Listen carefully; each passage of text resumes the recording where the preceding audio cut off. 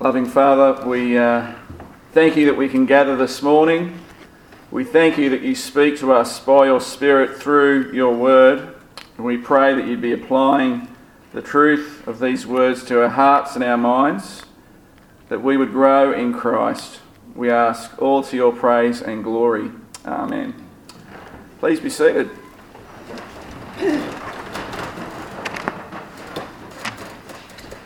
We know what a moment of truth is, don't we?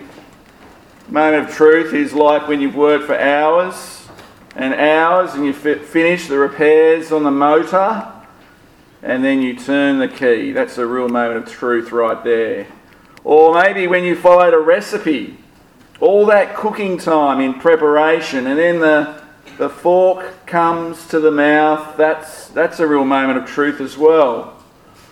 Or maybe it's the auction at the sale yards, or the essay paper, or that moment when the other person says yes or no. It's a time, isn't it, when something is tested, a decision has to be made, or a crisis has to be faced.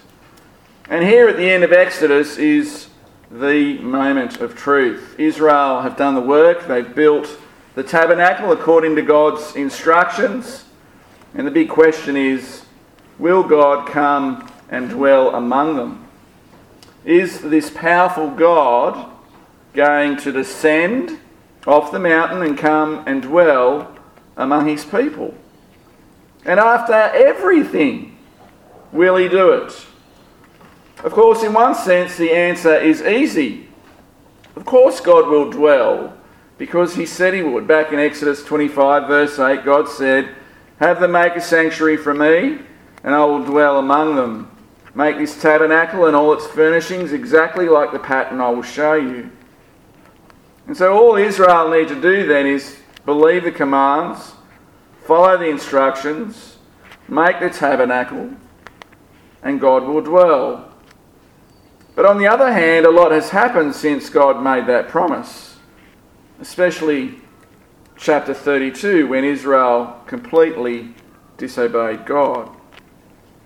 And so we ask, well, what now? After all the promises of God, Israel have basically abandoned him.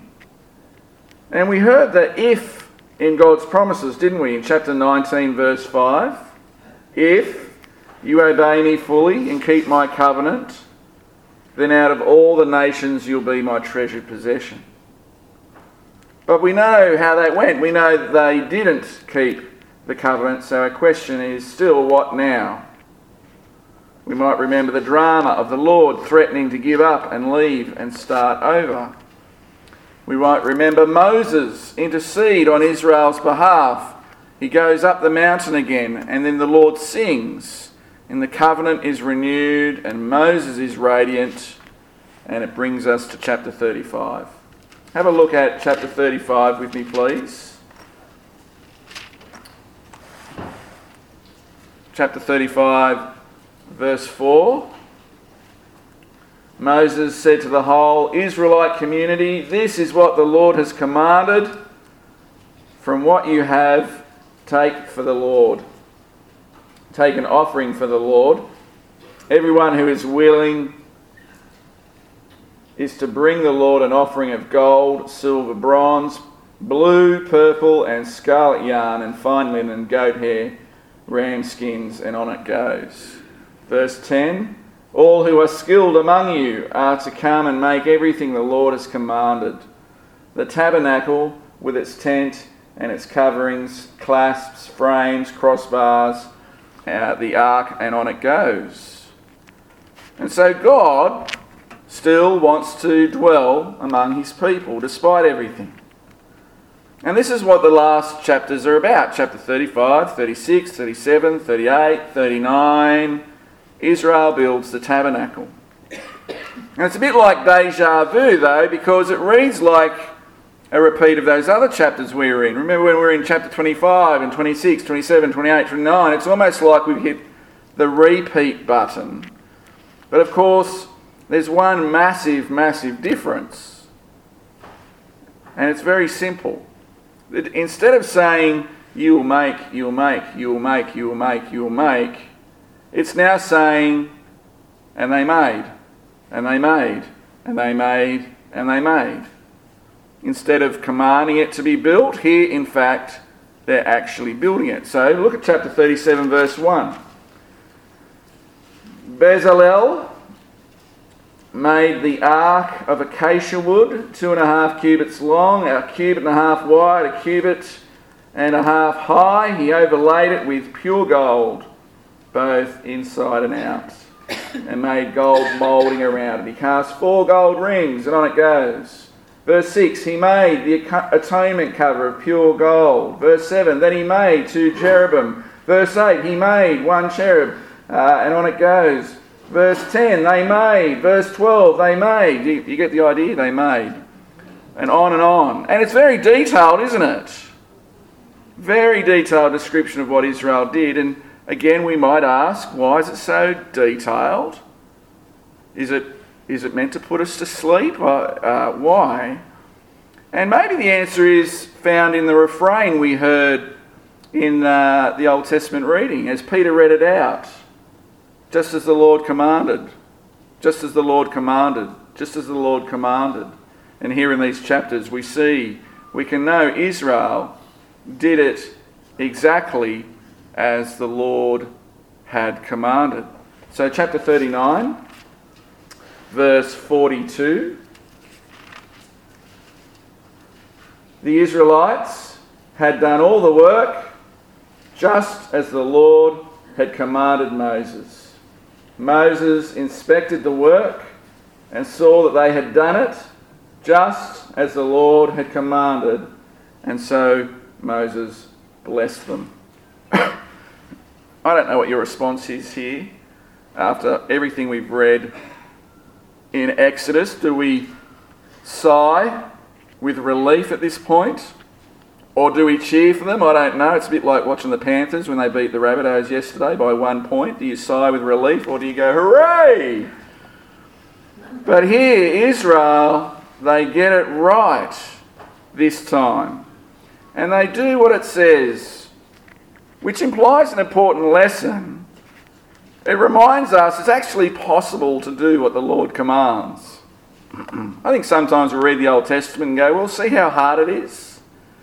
But here we're reminded it's actually possible to do what the Lord commands. It is possible to trust and to have faith in his promises. And so that's an encouragement. And see how positive and wonderful and rewarding it is. How good is it? See the moment of truth now. They've been building this thing for 9 months. And what happens? Can you see the fork coming to the mouth? Can you see the key being turned on the motor? Can you feel the tension? Chapter 40, verse 33. What happens? Then Moses set up the courtyard around the tabernacle and altar and put up the curtain at the entrance to the courtyard. And so Moses finished the work, and then the cloud covered the tent of the meeting, and the glory of the Lord filled the tabernacle. And Moses could not enter the tent of meeting because the cloud had settled on it, and the glory of the Lord filled the tabernacle. Here is the big ending of the book of Exodus that it's been working towards. Here is the big final scene. And, well, look how fast it happens. I mean, I asked you if you felt the tension. There's actually no tension at all. Moses finishes the work, and then the cloud covers the tent. God moves in, just like that. I mean, we've seen pictures of people flooding onto trains, or if you ever caught the Manly ferry, no sooner does it dock and they open the gate, zoom, it's filled, everyone's on. All the shopping centres at Boxing Day, we've seen that on the news. And it seems to be the sense here. There's no drawn out ceremony. There's no ritual, there's not a song, not a prayer offered, not even a build-up of expectation. There's no key being handed over. It's like the Lord is waiting there, and as soon as Moses finishes the work, boom, he's there. And so our question, will God come and dwell among his people? The answer is yes, he will. There's no doubt about it. There's no reluctance. There's no hesitation. Because this is what God has been working towards all along. God dwelling among his people. And in chapter 40, it finally happens. See, look at verse 36. In the travels of all the Israelites, whenever the cloud lifted from above the tabernacle, they would set out. But if the cloud did not lift, they did not set out until the day it lifted. So the cloud of the Lord was over the tabernacle by day, and fire was in the cloud by night, in the sight of all the Israelites during all their travels. And so Exodus ends with the Lord continually in the sight of his people. There's no more, hey, where's God? What's he doing? There's no more, hey, where's God? Has he forgotten us? There's no, hey, what was God thinking bringing us out of the desert kind of thing? There's no, is he going to feed us or is he going to give us water? Will he protect us? No, he's right there with them in the sight of Israel during the course of all their travels. And so what Moses had continually begged for, the Lord now fulfills, God in a tent. And so we're reminded the words of chapter 34 are true. See the Lord, compassionate and gracious, slow to anger, abounding in love and faithfulness, especially as he condescends to live among rebellious sinners. Which makes our experience all the more remarkable.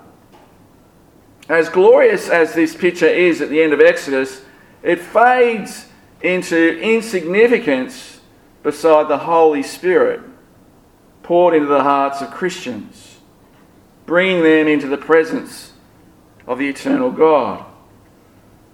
Romans chapter 5 verse 5 says that God's love has been poured into our hearts, not trickled or dripped, but poured into our hearts through the Holy Spirit, who he has given to us. And we should be asking, having read Exodus, well, how is that possible? That a holy God would condescend to live in our hearts? How is that possible? And of course, we know the answer is it's possible because of Jesus. We worship a better Moses, if you like. We worship the one who tabernacled. In Jesus, God tented among us. Jesus, who is our mediator, our sacrifice once and for all.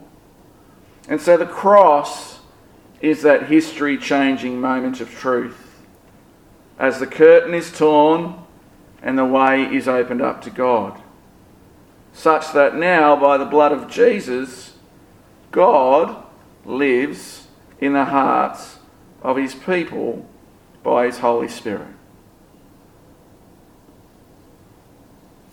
By the blood of Jesus, God, this God, now lives in the hearts of his people by his Holy Spirit. Oh, doesn't that make you love Jesus all the more? Doesn't that make you wonder and marvel at the power and glory that is Jesus Christ? That in him now we have peace through God, through our Lord Jesus Christ. Through him we have gained access. That which was blocked off by the curtain, we now have access by faith into this grace in which we now stand, and we boast in the glory of God. That's Romans 5. Now here's another thing. As you marvel at the wonder of that news, the other thing is that through this movable sanctuary that symbolises the presence of the Lord, Israel could march into their future, reminded by the cloud in the day and fire at night that he was with them for their good. And at the same time, just as our spiritual forebears were on a journey, so too we are journeying in a tent which is our bodies. This is the passage that Ross read for us. And we know that this tent, this one is one that wears out and it gets ripped and worn. And we're so longing to be clothed with our heavenly dwelling, aren't we? And longing also for what is mortal to be swallowed up by immortality. That's 2 Corinthians 5. And so this is our hope. This is our confidence. This is our future. This ending to Exodus speaks volumes to us because we, like the Israelites, are looking for rest. And on this journey we follow our holy Redeemer as he guides us to the promised land. Okay, there's no cloud overhead, but we have the Spirit of Christ dwelling in us. He brings us to the goal of our salvation, just as surely as the cloud guided Israel to theirs. And so the God of Exodus then is still guiding. He is still present with his people, with us, wherever we go. He still leads and he still guides, not to Canaan, but to a better country, the heavenly one. Hebrews 11 verse 16 is helpful. But for the moment, please turn with me to Revelation 21. We're going to finish here. This is where it's all heading. Revelation 21.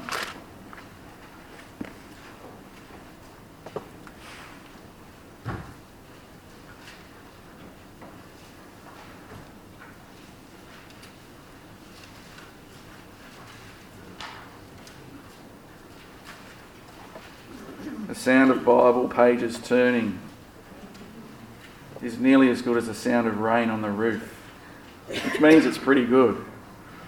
It's wonderful. Revelation 21 verses 1 to 3. This is the Apostle John. Then I saw a new... Remember, we're heading to heaven. Immortality. We long for the heavenly country. And the Apostle John writes in Revelation 21, Then I saw a new heaven and a new earth, for the first heaven and the first earth had passed away, and there was no longer any sea. And I saw the holy city, the new Jerusalem, coming down out of heaven from God, prepared as a bride, beautifully dressed for her husband. And I heard a loud voice from the throne say, Look, look, God's dwelling place is now among the people, and he will dwell with them.